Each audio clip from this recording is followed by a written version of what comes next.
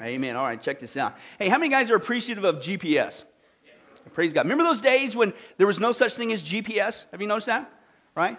How many of you realize that when you get married, did you realize you just married a low-tech GPS? Man, I'm already off track. But back in the day, I used to read the map. Remember that? And sometimes it didn't always go well because your eyes were off the road. Well, listen to what happened to this guy back before GPS. One day, this tourist was lost out in the country, right? And while he's checking out his road map, right, no GPS, and he was driving his car, he's looking at the map, though, he wasn't paying attention, he crashes into a farmer that was hauling all kinds of livestock in his truck in the opposite lane. Well, and so the tourist, with this crash, he was thrown outside of his vehicle, he landed in a ditch, and he suffered broken ribs and a broken arm, a broken leg, and he was obviously in serious, serious pain. Well, the farmer, he only suffered a couple scrapes and bruises. He's in this big old truck, right? And so he gets out, but he notices all his farm animals are totally messed up. So the farmer, he gets out of his truck to check the livestock, and he notices that the chickens all have broken limbs, and they can barely move. And so the farmer yells, "These chickens are useless. Nobody's going to want to buy my chickens anymore." So he grabs the shotgun, and he blows the chickens away. It would be tempting to close in prayer right there, but I'll just move on. Next he sees his pigs, and they're all lame, they're bleeding all over the place, and he yells, "These pigs are worthless now. I'll get nothing for them." So in a rage, he reloads his shotgun, he blows the pigs away. And so then next thing you know, he looks over at his sheep, and he sees they got all broken limbs, and their wool, it's all covered in blood, and it's ruined and messed up, and he screams, "These sheep are worthless." So he blows the sheep away. Well, meanwhile, the injured tourist, he's watching all this carnage in great horror from the ditch. And the farmer comes over, and he walks over to the tourist, he goes, "Hey, you okay down there?" And the tourist said, "I've never felt better in my entire life."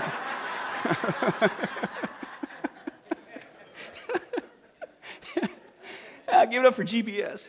How many guys would say that tourist day went from bad to worse real quick, right? He was trying anything he could to stay alive, okay? But he was in a bad situation. Okay, and believe it or not, folks, it reminds me of, unfortunately today, of many Christians, okay? How many times are we thrown into a spiritual ditch of our own doing because we're not, looking at the guide map, the Bible, right? And we're off in the spiritual ditch, and we're wondering why spiritually we keep getting blown to pieces, okay? And folks, it's just that. It's because we're refusing to study the Bible. Basic instructions before leaving the earth, right? Bible, okay? And again, it's not just hurting us. It's now going on so long, it's producing a generation of churches full of Christians who are acting like these practical atheists, okay? We say we believe in God, but what are we doing? Let's be honest. Half the time with our lips and our lives, we're given a different impression. We're acting like God's not even there, okay? It's not just detrimental to our walk with God. It keeps other people from believing in God. Because guess what? We're the walking Bible that they never have, may never will read. They're reading us, okay? And so to avoid this irony of you and I as Christians living like these practical atheists by not knowing who God is, we're going to continue our study on the character of God. We've already seen the first thing we need to know about God is what? He's real, okay? It's not a pipe dream. The second thing, he's what? He's personal, intimacy with God through Jesus Christ on the cross. We don't have a boring, stale, man-made religion. We got a direct access, beautiful, bride-like, intimate relationship with the creator of the universe. The third thing, he is what? He is wise. Why would you go anywhere else? God knows everything. He never will steer you wrong. Just stick with him. The fourth thing we saw, he is sovereign, full control at all times. He works all things. How many? All things together for good for those who love him. Do you love him today? Guess what? He's promised you, I didn't say it's going to be easy. I will work all things together for your good. He is sovereign. The last 4 times we saw the fifth thing is God is powerful, okay? And we saw several weeks of what God's power is like, okay? But the last time we saw what God's power can do for you. Okay, and there we saw it's supernatural, okay? And what God's power can do for you is it gives you not just strength, it gives you supernatural strength. It doesn't just give you courage, it gives you supernatural courage, okay? Not just protection, but supernatural protection. You're literally in that God bubble where we can't see it, but that's what the Bible says. We're in that God bubble. Nothing enters the sphere of our lives without his direct, divine, powerful permission. And if it enters in, backs up into his sovereignty and his goodness, it's still working out together for our good. And that instills what? Supernatural hope. There are no hopeless situations as long as God's on the throne, and he's always on the throne. Okay? Absolutely amazing, God's power. Not just what it's like, but what it can do for you. That's where we left off. But you might be sitting there thinking, okay, Pastor Bill, I get it. I'm starting to understand what God's power is like. And last week, thanks for breaking it down for me. You're welcome. What God's power can do for me. I get that. But here's my question, Pastor Bill. Why didn't I experience it? Oh, I get it. I get that. I'm into theology. I get that. God's character. He's powerful. I get that. And I understand that it can do all these amazing things for me, especially when I need it most. How come I don't experience it? Or, how come I used to experience it when I first got saved, but now it seems like a dream? I'm going to be blunt with you because I love you. The spirit of bluntness is all over me. And here is what I've learned. You know why? Let's be honest, Christian. It's because we don't love God like we used to. We don't love God. Why didn't I experience His power? Like when I first got saved, man, things were going crazy in a good sense and wild and all kinds of amazing things. And I had flames come out of my ears and stuff, but today it's just smolders. You know why? It's because you don't love God like you used to. Now, believe it or not, if that's you, if that's us, you're not alone. This isn't the first time. Okay? God had to deal with this with another church. They were called Ephesus. Open your Bibles to Revelation chapter 2. Revelation chapter 2, verses 1 through 4. Let's take a look at this church, what was going on. And it wasn't all bad. They had a lot of great things going. But man, something happened to the heart, okay? And folks, this is a reality for us today. Okay, we have to be careful. Guard your heart, the Scripture says. Guard your hearts in Christ Jesus. Guard your hearts and minds. Be on target. Pay attention. Stay alert. Be prayerful. Be watchful. Why? Because somebody's out there trying to steal your love away from Jesus. And that's what happened to this church in Ephesus. Revelation chapter 2, let's read now verses 1 through 4. To the angel or messenger of the church of Ephesus write, these are the words of Him. Context, who's Him? Jesus. So this is from Jesus to this church. The words of Him who holds the 7 stars in His right hand and walks among the 7 golden lampstands, the church. I know your deeds. Listen, isn't that cool? Working hard. Somebody in the church may not notice it, but who does? Jesus. That's who you're supposed to be working for anyway, right? Out of love for Him. But I know your deeds, He said. And listen, they have some good stuff going on there. He says this. He says, I know your deeds. Okay? He says, your hard work. Not just work, your hard work. Your perseverance. They're putting up with pressure over time. Consistently, that's what that word means there. Perseverance. I know that you cannot tolerate wicked men. That you have tested those who claim to be apostles but are not. And you have, what does he say there? And you have found them false. Man, they're chucking them out of the church. They're keeping the church clean. In fact, you have persevered. You've endured hardships for my sake. You have not grown weary yet. Uh-oh. I got this against you, church. You have forsaken or lost your first love. Whoa. That's really words to a church from our Lord and Savior Jesus. What? You've lost your... Now, again, in the context here, the Ephesian church, this was not a lazy church. This was not a liberal theology church. This church had a lot of great things going, man. I mean, they were working hard. They were persevering. They were staying away from false teachers, getting rid of false teachers. They were not putting up with any of that baloney. That's good stuff to do, amen? That's what a church is supposed to do, right? But they had one big glaring problem. And what did Jesus call them on the carpet? He just cut to the chase. Doesn't He do that? He cuts to the chase. He says, listen, you're doing all this great stuff, and thank you for that. Yet, you have forsaken your first love. Now, look this up again in the Greek. It's And you know literally what this is? Because sometimes when we say, oh, you lost your first love or forsaken, it's like you wake up one day, it's like, oh, where did it go? Well, what happened? I was doing good and it just fluttered away. No, right? What happened? I laid it on the nightstand, my $20 on the deal. I woke up and I lost it. Where did it go? Oh, no. That's not what the word is. You know what the word is? In fact, Paul uses this exact same word in what I'm about to share with you in 1 Corinthians 7:11. Check it up for yourself. It's the word divorce. Oh, we're hiding. No. You divorced Jesus. You divorced your heart from Him. Listen, it wasn't just, what happened? You made a deliberate choice. Listen, one day you were on fire for Jesus. One day, you're in love with Jesus. Another day, you woke up and you made a deliberate, conscious choice. No, I'm not going to love him like I used to. You divorced him. Isn't that wild? And so, could that really happen? Listen, could a church do all the right stuff? They've got great theology. They stand on that. They will not allow any false teaching. They're working their tails off. They're serving Jesus. Could they really sit there and wake up one day and say, I'm just going to go through the motions, man. I'm going to show up, punch in my religious time clock, and make that actual deliberate choice? Could that really happen? Yeah, it not only happened, it happened to Ephesus, and that's what Jesus is calling them out on. They deliberately divorced their love from him, but listen, it can happen today. Haven't you ever had those conversations? Remember when you first got saved? Did you ever have one of those people, like I did, they come across you when you first got saved, and you're excited for Jesus, and then they come up and they always do this. Some Christian's been saved for 9,322 years. Who's counting? Right? And they come up to you, brand new Christian, they put their arm around you, and they sit there and they go, oh, look at you, cute little young Christian. I used to be like you one time. Oh, it was yeah. But don't worry, you'll cool down like the rest of us. Did you ever have that? Yes. That's a lie from the pit of hell. Scripture says, never lose your zealousness for Christ. But that behavior has now become the normal, but that behavior is abnormal. What's normal is you never lose your love for Christ. That person woke up one day and says, no, I'm making a deliberate choice to not seek and serve and love Jesus like I used to. Wow. And Jesus has strong words for that.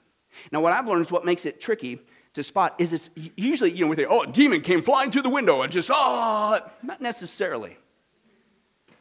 It's usually a little bit here, a little bit there, a little bit over time, a little compromise here, a little rationalizing over here, a little excuse here, or just slowly, and the next thing you know, it feels like God's a million miles away. You ever been there? But what's the axiom? If it ever feels like God's a million miles away, guess who moved? You did, not God. And when you're in that position, it's a sign that you are being seduced away from your first love. And if you don't stop and you don't turn around, it's going to happen. You're going to get to that point where you actually say, you give in to it. No. I'm not going to seek him like I used to. I've had enough. And then of course you got to rationalize it, right?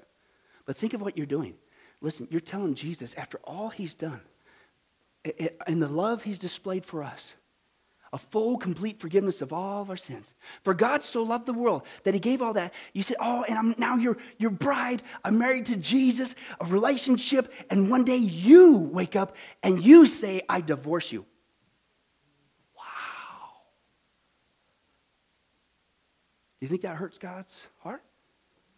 Yeah, that's what he says. I got this against you. Oh, thank you for having good theology, great leadership. You're not putting up with wickedness, but you divorced me, church. Christian, and you need to get right.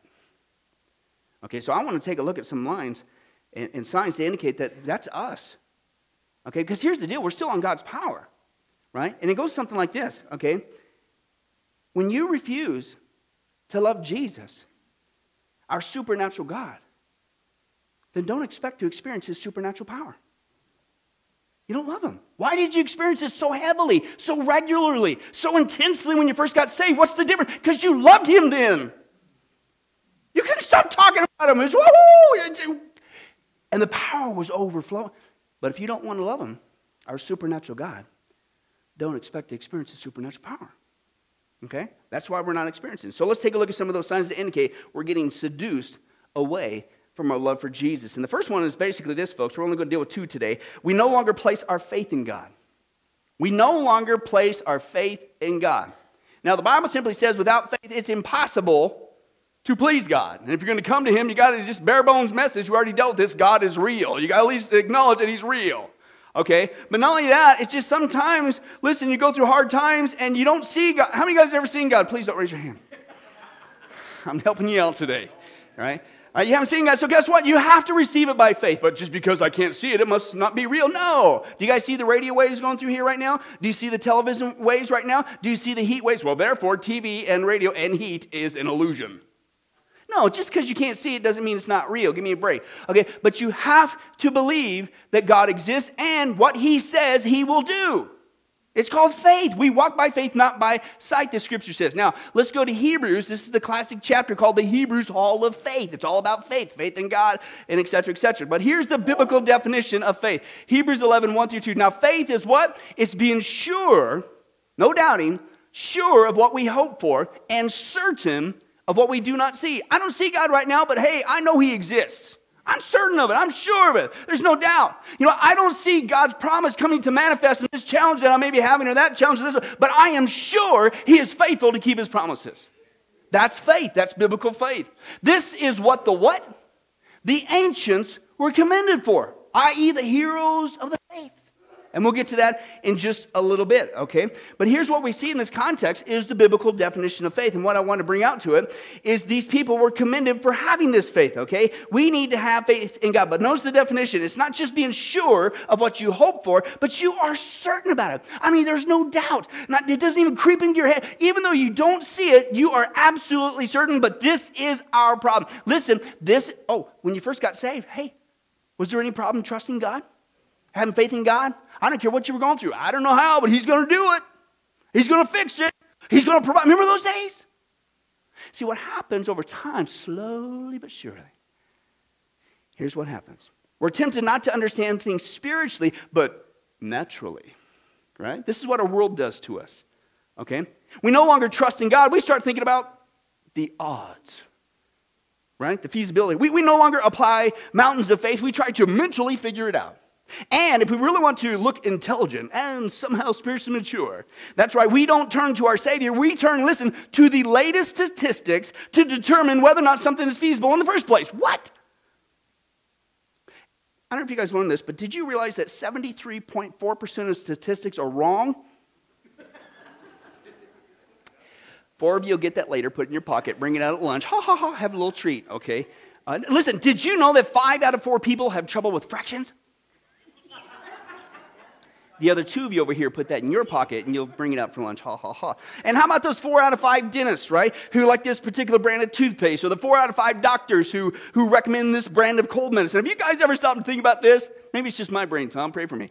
Okay? Even more so than what you're already doing. But anyway, why is it always 4 out of 5? I mean, are you serious? It always lands on... Is there really one rebel doctor out there who's ruining the formula? They will never achieve a 5 out of 5 because this guy's messing...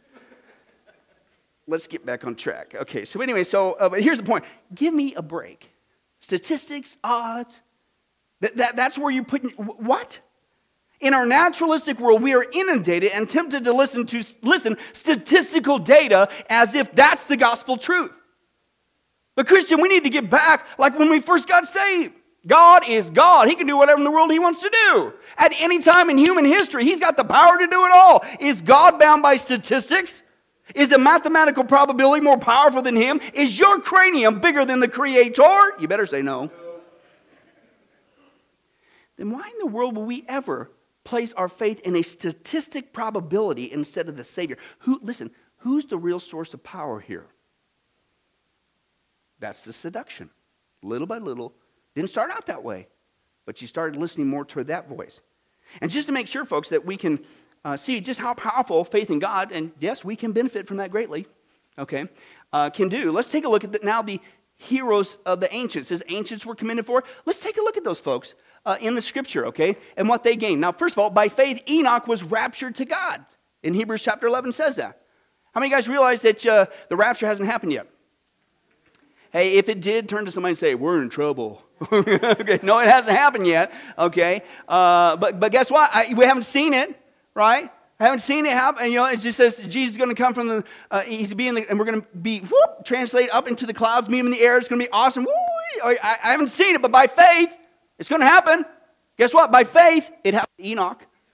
Right? Faith took God at His word. Hey, listen, by faith, Noah survived a worldwide flood.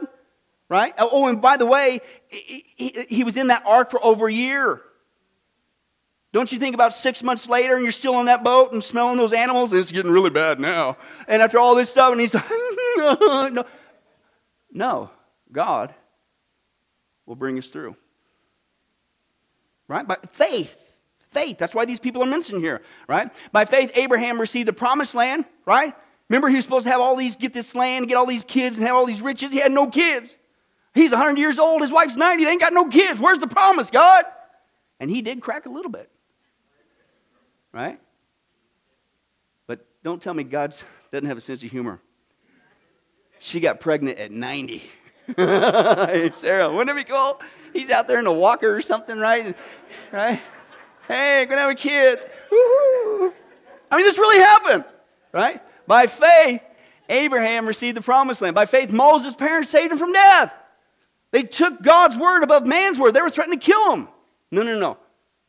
By faith, they did that. By faith, Moses led the Israelites out into the desert. By faith, David conquered kingdoms over and over again. By faith, Daniel shut the mouths of lions. By faith, others endured being flogged and thrown into prison. Hebrews chapter 11. By faith, others endured torture, even refused to be released. By faith, others endured being sawed in two. If you were here on Wednesday night on our first study on Roman Catholicism and what they did to the reformers, they're being burned alive. But guess what? By faith, they stood strong and sang hymns of God as they were being burned alive.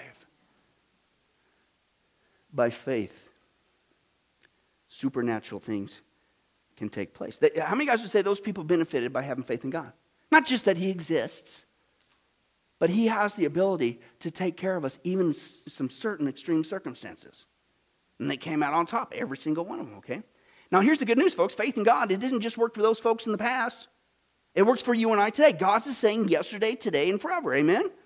And I'm telling you, folks, as long as you and I allow ourselves to get tricked into not placing our faith in God, instead of looking at everything naturally and all the statistics and the probabilities, I don't know, we are causing ourselves so much unnecessary pain. It's crazy.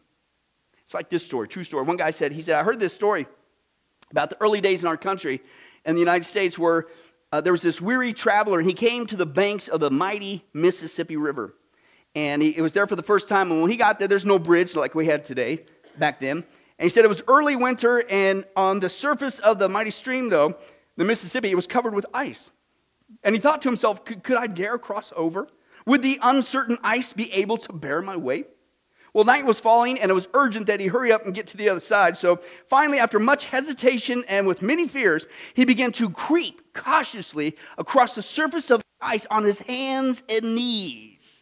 Right? And what he thought was that he might be able to distribute his weight as much as possible to keep the ice from breaking beneath him. So he's spreading himself out on his hands and knees, creeping slowly across the ice. And about halfway over, all of a sudden he hears this sound, true story, of singing coming from behind him. Right? And out of the dust there came a man driving a horse-drawn load of coal across the ice, singing merrily as he went along his way. There he was, crawling on his hands and knees, right, trembling lest he should break, the ice. And there goes this guy, this man on horses with a sleigh with a load of coal, upheld by the same ice he was creeping. And he says this, listen, and so it is, like that traveler that some of us Christians have learned only to creep on the promises of God. Cautiously, timidly, trembling, venturing forth upon his promises, as though the lightness of our step might make those promises somehow come through or be sure. And he simply says this, God, Christian, has promised to be with us. Let us believe that promise. He has, listen, promised to uphold us. Let us take him at his word. We are not to creep upon the promises of God as though they were too fragile to uphold us. We are to stand on them, confident that God is as good as his word, and he will do what he has pledged to do. Remember those days? Remember when that was just as automatic as getting up in the morning? What's going on? God is more than worthy of our faith, Christian. And if you don't have that knee-jerk reaction, listen, I ain't got the answers. I don't care what the odds are. My God is not bound by odds. I don't care what man says. I don't care who the experts are. Nobody supersedes Jesus Christ. And I belong to him. And I may not see it now, but I know he's going to come through for me. Stand on that promise. Where's that faith? What happened to it? Are you getting seduced? Next thing you know, oh man, Christmas falls on a Sunday. What happened? And how sad it is that many Christians today are creeping around life full of pain and fear. Listen, when other Christians, they're skating around having a good old time singing, woohoo, right? And those are the people you want to slap, right? Right? Okay, they want to slap me and Bobby, but I don't know. What's the difference?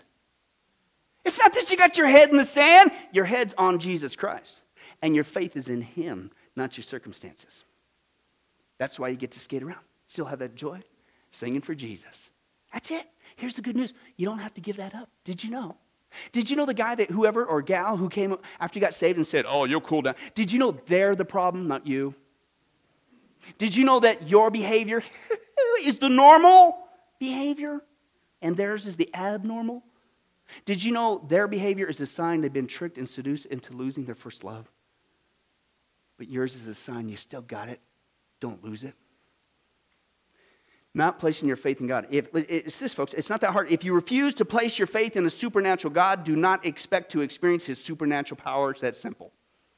And it might be a sign you're being seduced, whether you realize it or not, into losing your first love for Jesus. One more to go. The second way is we no longer place our faith in God. We no longer pray to God. Right? Hey, I ain't got time for that. Just, you know what? Hey, folks, I tell you what, praying to God is not only awesome. Praying to God, again, we're still on the theme of power. It is powerful. Okay? In case you need a reminder, let's take a look at just one of these occurrences in the early church. This is amazing, man. Acts chapter 4, 24, 29, 31 says this now. When they heard this, now what's the context? The early church was being persecuted. We're coming to get you, Christian. What'd they do? Ooh! They went to God and they prayed. And when they heard these threats, they raised their voices together in what? In prayer to God. Sovereign Lord, they said, you, God, have made the heaven and the earth and the sea and everything in it. What did they first point to? Who God is. God, He created the whole universe, which is kind of big last time I checked. The whole earth, everything. Whoa! You don't think He can't take care of this threat, this problem? That's the first thing. They're all jazzed right out of the gates. Now, Lord, consider their threats and enable your servants to speak your word with what? Great boldness. And after they prayed, the place where they were meeting was what? Shaken. Literally, the building shook, folks. And they were all filled with the Holy Spirit, and they spoke the word of God boldly. Okay, and this is just one passage of Christians doing what we Christians need to do, and that's praying to God. Okay, whether it's just out of joy or thankfulness or sometimes out of hard times. Okay, but according to our text, the early church was facing some serious problems, serious persecutions. What did they do? I know, here's the first thing they did. The knee-jerk reaction, as soon as they ran into a problem or threats or whatever, it was just, nobody loves me, they're mad, and I'm tired of being a Christian, they make fun of me, and that's my best pout. You guys like my pout? Yeah. They didn't pout about it, they prayed to God about it. Right? Their knee-jerk reaction. Listen, I know what they did. Here comes this persecution. Okay, I'm going to resist the pouting, but you know what we need to do? We need to launch a committee. That's what we need to do. We're going to launch a committee to discover the feasibility of this. We're going to develop a plan A, B, C, subsection D. Anybody learned this phrase yet? For God so loved the world, He did not send a committee. You know, He sent His Son, somebody to get it right the first time. No, they didn't launch it. They prayed to God. They didn't pout. They didn't set it over to somebody. What a concept. Hey, challenge. Hey, God, you created the whole universe. Take care of it. Thank you. Have a great day. Remember those days? Remember that's what it was? Oh, because listen, you get saved, it doesn't mean the problems go away.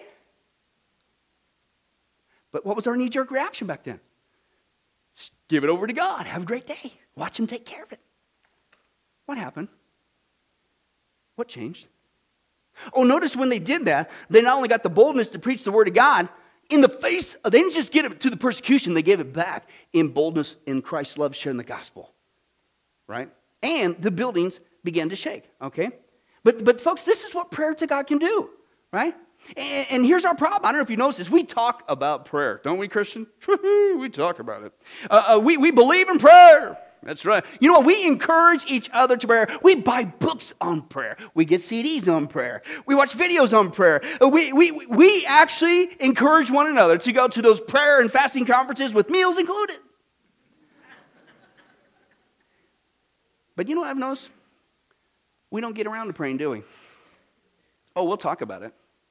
We'll buy that book that sits there and collects 4 feet of dust on it about it. We'll encourage people to pray. We'll say, hey, that's right, prayer is powerful and it's good. Preach it. But we don't pray. We don't pray. And so here's what happens. Over time, instead of praying to God right off the bat, when troubles hit, we turn to entertainment. Hey, that rhymes. Hopefully you remember that. No. Instead of praying, we go playing. Because that's what you need, right? When hard times hit, that's what you need. Go shopping, go playing, go do this habit. Turn on the TV, go to the movies. That's what'll fix the problem. What happened? When we first got saved, it was just a knee-jerk reaction like the church. Go to God, pray about it. But somehow we listen to the Pied Piper that says, no. Here's what you need. And it's not Jesus. Pretty soon, we go down that route. We come up with the biggest excuse. I don't know if you guys, listen, I know this is not this church. It's that weird church way down south. And I'm talking miles from here. Maybe even in another state. But you come up with the excuse, and all of a sudden, this comes out of the Christian's mouth. They say, I don't have time to pray. What? What's the context here? You woke up one day and you made a deliberate decision. I divorce Jesus Christ in my heart from him. I don't have time to pray? Listen, this is one of the biggest lies from the pit of hell. This is what I've learned. I'm just going to be honest with you, myself included. I've learned over the years, it's not that we don't have time to pray. Are you kidding me? It's that we don't take the time to pray. I'll say that again. It's not that we don't have time to pray. We just refuse to take the time to pray. How do I know? Because we got all kinds of time to find time for everything else. I mean, at the drop of a hat. Hey, we need to pray. Well, let me check my calendar. Hey, let's go see the show. Let's go. Just like that. What's going on here? And let me give you some examples of how we waste our time. Let's talk, first of all, the sacred cow of TV. Right? TV might be spiritually or visually entertaining, but it's not spiritually stimulating. I call it brain candy, by and large. Okay, and for instance, let's be honest. How much TV would you watch if you had to chop wood to keep it going? Probably not a bunch, right? Okay. And did you know the average family watches nearly 7 hours a day of TV? Now, this is just TV statistics. This is not a computer. This is not tablets. This is not cell phones. This is none of that stuff. This is just TV, okay? 7 hours a day, average family together combined. And because of this, listen, by the age of 10 in America, most children can name more brands of beer than presidents. Oh, but the average person spends 4.5 hours a day watching TV, and that is, listen, enough times to read the Bible 22 times in 1 year, not to mention a whole bunch of prayer in between. And we ain't got time. Oh, how about the ritual of watching the news? Remember what was our ritual when we first got up, when we first got saved? First thing out of bed, what'd you do? Thank you, Jesus, I love you. We start entering into a conversation with him, i.e. pray. We just pray to him and have a great time with him. First thing out of the gates, pray to God. Nobody had to give us a sermon on it. Remember those days? What's the routine now? Oh, turn on TV, find out what's going on. What? Well, listen, I'm not saying don't be informed, but where's God? You're not going to spend time with God? What happened? Who's seducing your heart here? In fact, let's take a look at what Paul says to put in your brain, especially first part of the day, my theory. Philippians chapter 4, 8 through 9. Finally, brothers, whatever is true, whatever is noble, whatever is right, whatever is pure, whatever is lovely, whatever is admirable, if anything is excellent or praiseworthy, what? Put in your mind, think about such things. And what's the payoff? Woo! And the peace of God will be with you. Can you imagine when you wake up and before anything happens, you just get into this state of peace with God that carries you throughout the rest of the day? Oh, by the way, even if you feel it wane a little bit, did you know it's not illegal to keep praying to him throughout the day? And keep that peace going. Oh, why? Can you imagine a day that's just by and large kind of even, peaceful, awesome? Remember that's how it used to be? When we first got saved? What happened? Why are we so frazzled even before we make it out of the house? Oh, I know. It's because the news is true. Hey, if you believe that, me and John both have some swampland here in Vegas to sell you after the service. No. It's pure and lovely. It's excellent. It's praiseworthy. Folks, why do we spend the majority of our time with Dan Blather than the Father? You ever thought about that? Is he where we get our peace from? Listen, is the media more important than our Maker? Will a sitcom soothe your soul better than our Savior? Listen, is Oprah Wan Kenobi more important than God? Then why in the world would we spend all of our time with Hollywood instead of our Heavenly Father? Listen, who's the source of power here? And that's just one non-spiritual activity. What about hobbies? What about habits? What about all kinds of other things, okay? Who are we kidding? Listen, it's not that we don't have time to pray. We just don't take time to pray. One person had to say this. Listen, this is the precedent we need to get back to, Christian. Listen. He said, the moment you wake up each morning, all your wishes and hopes for the day, they rush at you like wild animals. And the first job each morning consists in shoving it all back and spending time with God. Why? Because he who runs from God in the morning will scarcely find him the rest of the day. And might I add, and the next day, and the next day, and the next day, and the next day, until one day you wake up and guess what? It feels like God's a million miles away. What happened? And you start telling those stories that you hear people tell. Young Christians on fire. Well, I remember those days. I used to be like that. But life... You're the one that's abnormal, not me. That's a sign that you've been seduced into losing your first love for Christ.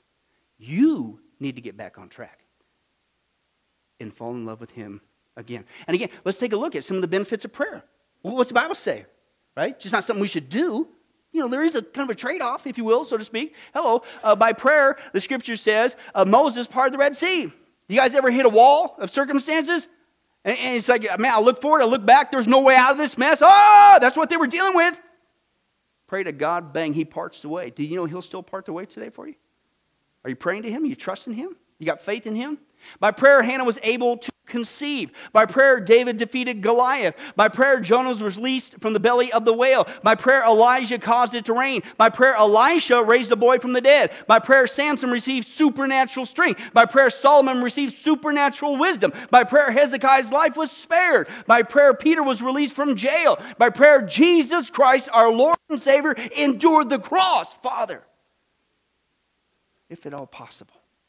Remember? He was praying before He went to the cross. And He endured it for our sake.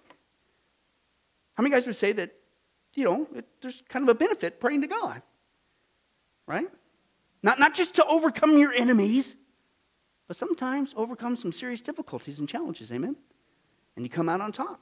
Okay? And this is the good news. Prayer to God doesn't work just for those folks from the past. God shut off the spigot. Oh, well.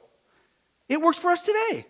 But I'm telling you, as long as you and I refuse to pray to God, we're causing ourselves unnecessary pain and fear, and it has to get back to being a knee-jerk reaction, a daily precedent before you do anything. All right, maybe at least go get a cup of coffee, but come back and put God first. Allow His peace to envelop you before you do anything. And have a great day. You feel yourself getting a little bit frazzled? Hey, there's no magical hour. It's got to be an hour and 15 minutes and 45 seconds before it kicks in. No. God wants your heart. How long was the prayer that Peter prayed when he was glubbing in the water? Lord, save me. 3 words. God wants your heart, Christian. Throughout the day, just love Him. Talk to Him. Have a great time. Get back to enjoying that peace and that power that He can give you in the midst of your circumstance. Listen to this. I love this. Daniel chose to spend a night in the lion's den rather than go one day without prayer. You realize that? Why was he chucked in there? Because he refused to stop praying to God.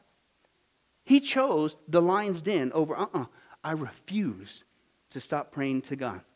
I like this. If all of our troubles are deep-seated and long-standing, maybe it's time we try.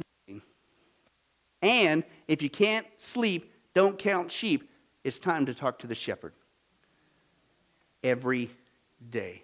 And again, this is the thing, folks. It's not that hard to figure out to me. If you refuse, Christian, to pray to a supernatural God, then don't expect to experience His supernatural power. But not only that, it might be a sign you are being seduced just like Ephesus. Oh, you got good theology. I mean, you could spot a false teacher a mile away. You're serving your tail off in the church. Woo!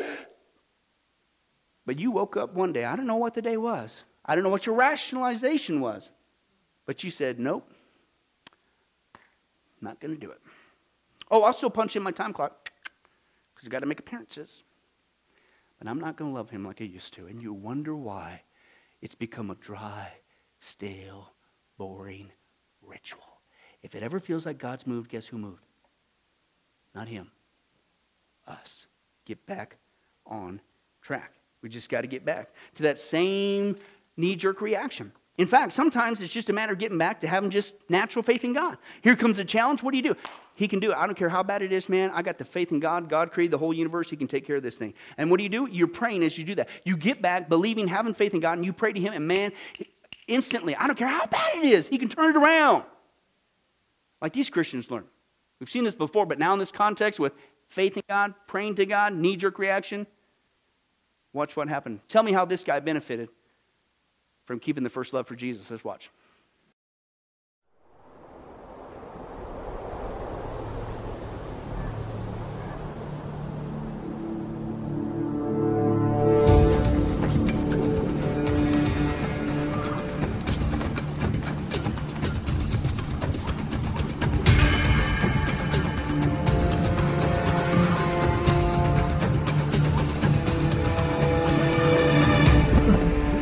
Continues, not just for days, but for weeks, months, years. You cannot get rid of it. And the other continual feeling is the constant cold. Terrible cold. Sometimes I felt as if my blood circulation was slowing down. I was personally amazed at the power of endurance. Because, by all accounts, I should have become seriously ill and died a long time ago.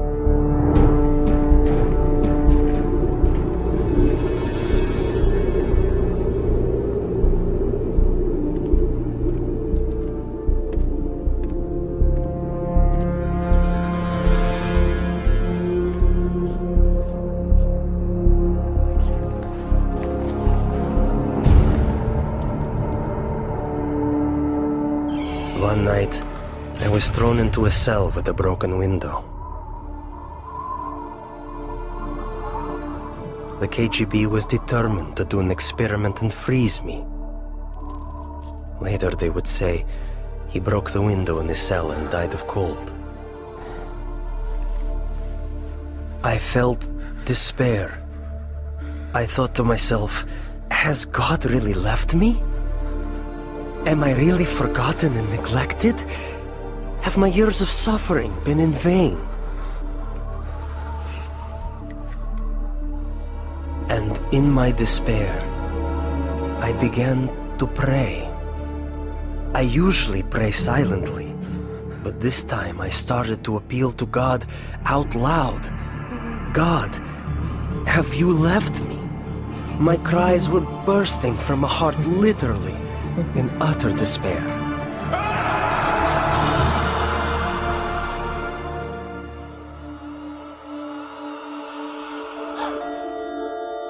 One night I had a dream. In my dream, I was told to pray for Alexander. I had no idea who Alexander was. But I told my church, and we began to pray for him.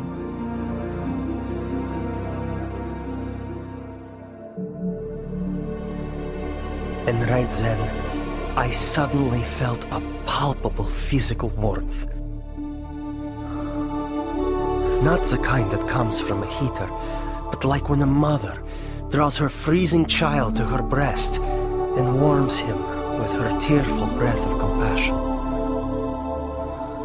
It was a very living, human warmth.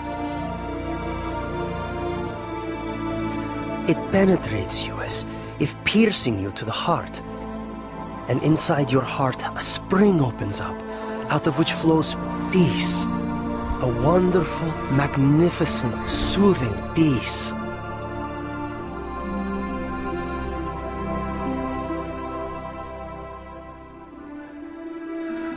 I felt a very loving, brotherly touch. Someone's caring hand touching my shoulder. I actually felt it. And this gesture represented the words, "You are not alone. You are not abandoned. We are with you. We are sharing your suffering." This warmth was the energy God gave me to feel physically the heat of prayer with my own skin, my own being. As if the prayers converted the energy of love into the energy of warmth.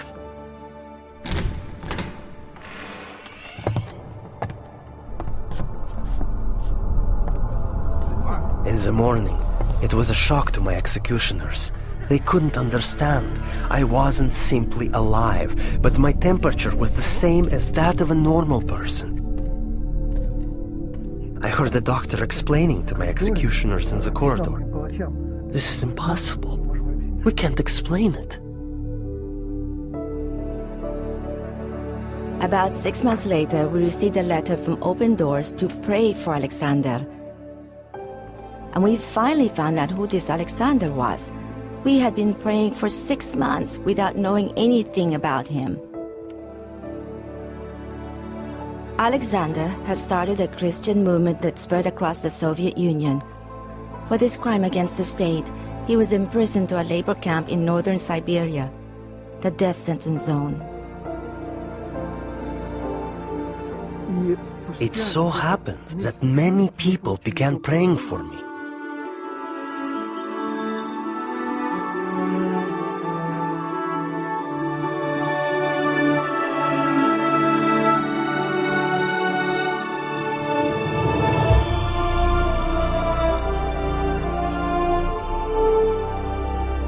And that was exactly when they released me. Prayer opened the prison doors, and as the gospel affirms, set the captives free.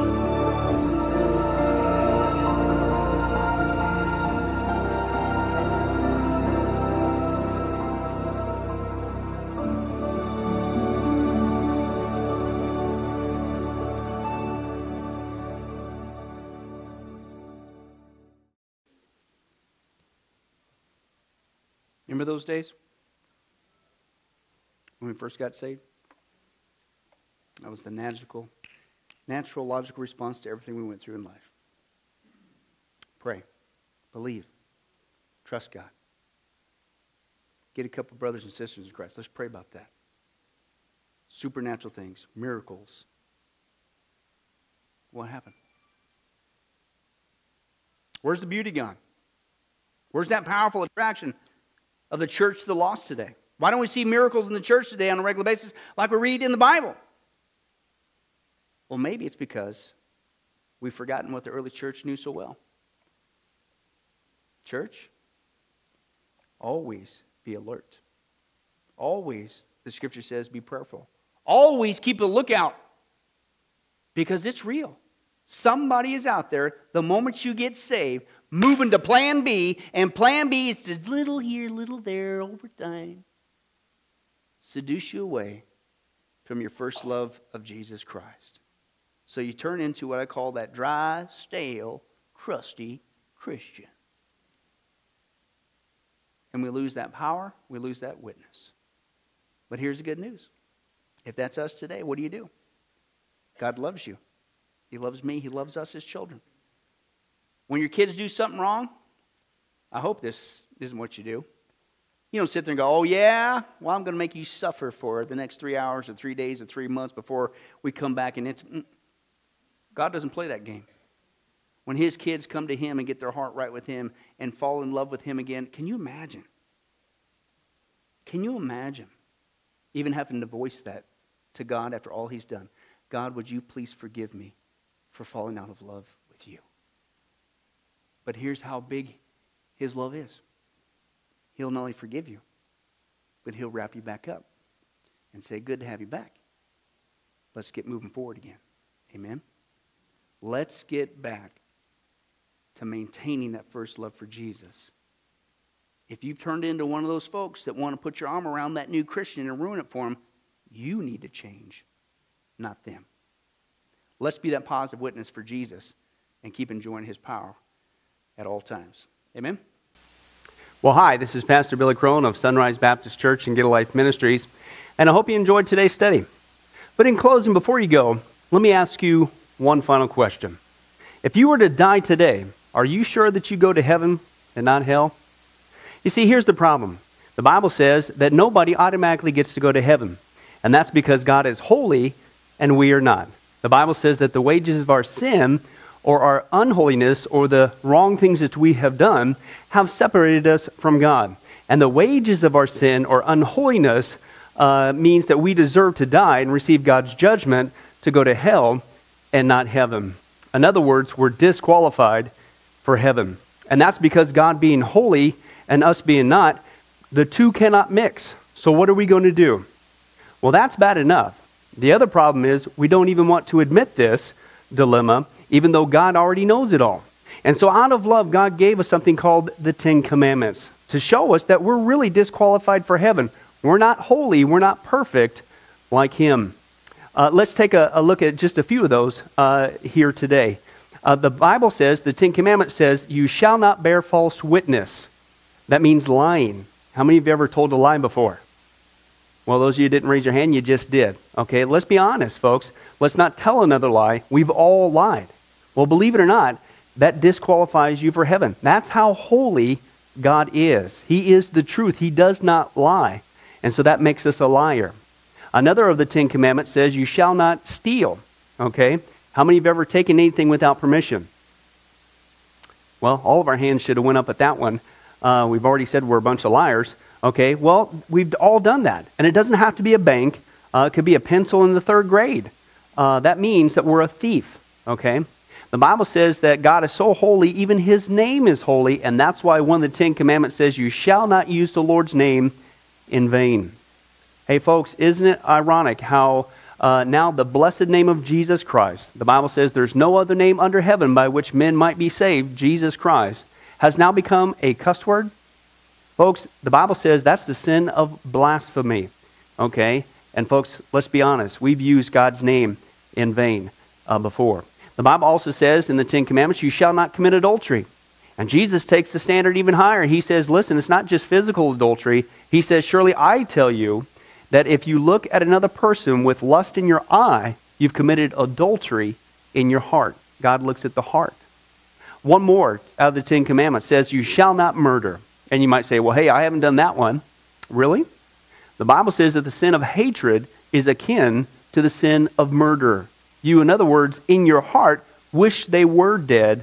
You pulled the trigger, if you will, in your own heart. And the Bible says God sees that, and it's just as bad. He knows the mind, he knows the hearts, the thoughts, and the intents that we have. Folks, that's just 5 out of the 10 Commandments. How you doing? Not very well. None of us can keep them. They're God's x-ray to show us that we're disqualified. And so when, not if, your time comes, because we're all marching towards the grave at different speeds, you're going to have to stand before God. And you're going to have to say who you really are. He already knows. Hey, God, let me into heaven. I'm a liar. I'm a thief. I'm a blasphemer, adulterer, and a murderer. Folks, the Bible is clear. Such people as these will not inherit the kingdom of heaven. That's the problem. Here's the good news. God so loved the world that he sent his one and only begotten Son, Jesus Christ, that whoever believes in him, what he did on the cross on our behalf, that we will not perish, we will not go to hell, but he will give us the gift of eternal life. Jesus died on the cross to forgive us of all of our sins. It's something that we don't earn. We can't earn. It's a gift, the Bible calls it, and a gift cannot be earned. He was taking the death penalty in our place. That's what the cross was of the day. And that if we would just ask Jesus Christ to forgive us of our sins and believe that in our heart that God raised him from the grave, showing that his death is satisfactory to God to forgive us of all of our sins, no matter what we've done, the Bible says we shall be saved. The Apostle Paul says that if we confess with our mouth Jesus is Lord and believe in our heart that God raised him from the grave, we will be saved. Let me give you a common analogy of what God's doing and what he did for us with Jesus dying on the cross on our behalf. In life, we know that people can be sentenced for a crime to where they're actually on death row. The courtroom scene has completely finished. The gavel has already sounded. They are going to jail, and they're just awaiting their time before they go to the death penalty.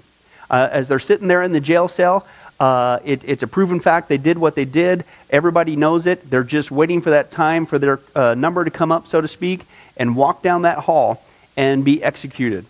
There's nothing they could do to reverse their crime. No amount of good works in that jail cell can reverse what they've done. It's too late. It's over. But believe it or not, there's one way that people even today can get off of death row. And that's if the one in authority, the governor, if he were to, out of mercy and kindness, nothing that the person did, because they don't earn it and they don't deserve it, and they can't earn it, if he would grant them what's called a pardon, out of the kindness of his heart, he has the authority to grant them a pardon and absolve them completely of their crimes against the state. And did you know that there's actually been people that this has happened to, that the governor, out of mercy, has granted them a pardon as a gift, and they've gone down to the jail cell and handed that person, extended it through the bars, here, I'm granting you a pardon. If you would just receive it, you can go free right now. And did you know that there's actually been people who've said, no, I don't want your pardon. And so what happened is, of their own doing, even though they had a way out, they still had to go to the death penalty. Folks, can I tell you something? That's what God did for us with Jesus dying on the cross. He sent his son to take the death penalty in our place. God has the authority to grant us through Jesus a complete pardon. And every day that you're still alive, God is extending to you spiritually this pardon. But a pardon does you no good unless you reach out and receive it by faith. Won't you do that today? Won't you call upon the name of Jesus Christ? Ask him to forgive you of all of your sins, to trust in his work on the cross to pardon us from all of our crimes, our sins against God. God loves you. He wants a relationship with you. But there's only one way to heaven. It's Jesus. There's only one way to get off of death row. It's through the cross of Jesus Christ. Won't you do that right now? Well, this has been Pastor Billy Crone of Sunrise Baptist Church and Get a Life Ministries. And if there's anything that we can do for you, please don't hesitate to contact us. Our number, our information will come up here on the screen shortly. And if there's anything we could do for you, please don't hesitate to let us know. Thank you for joining us. And remember, I hope to see you in heaven. God bless.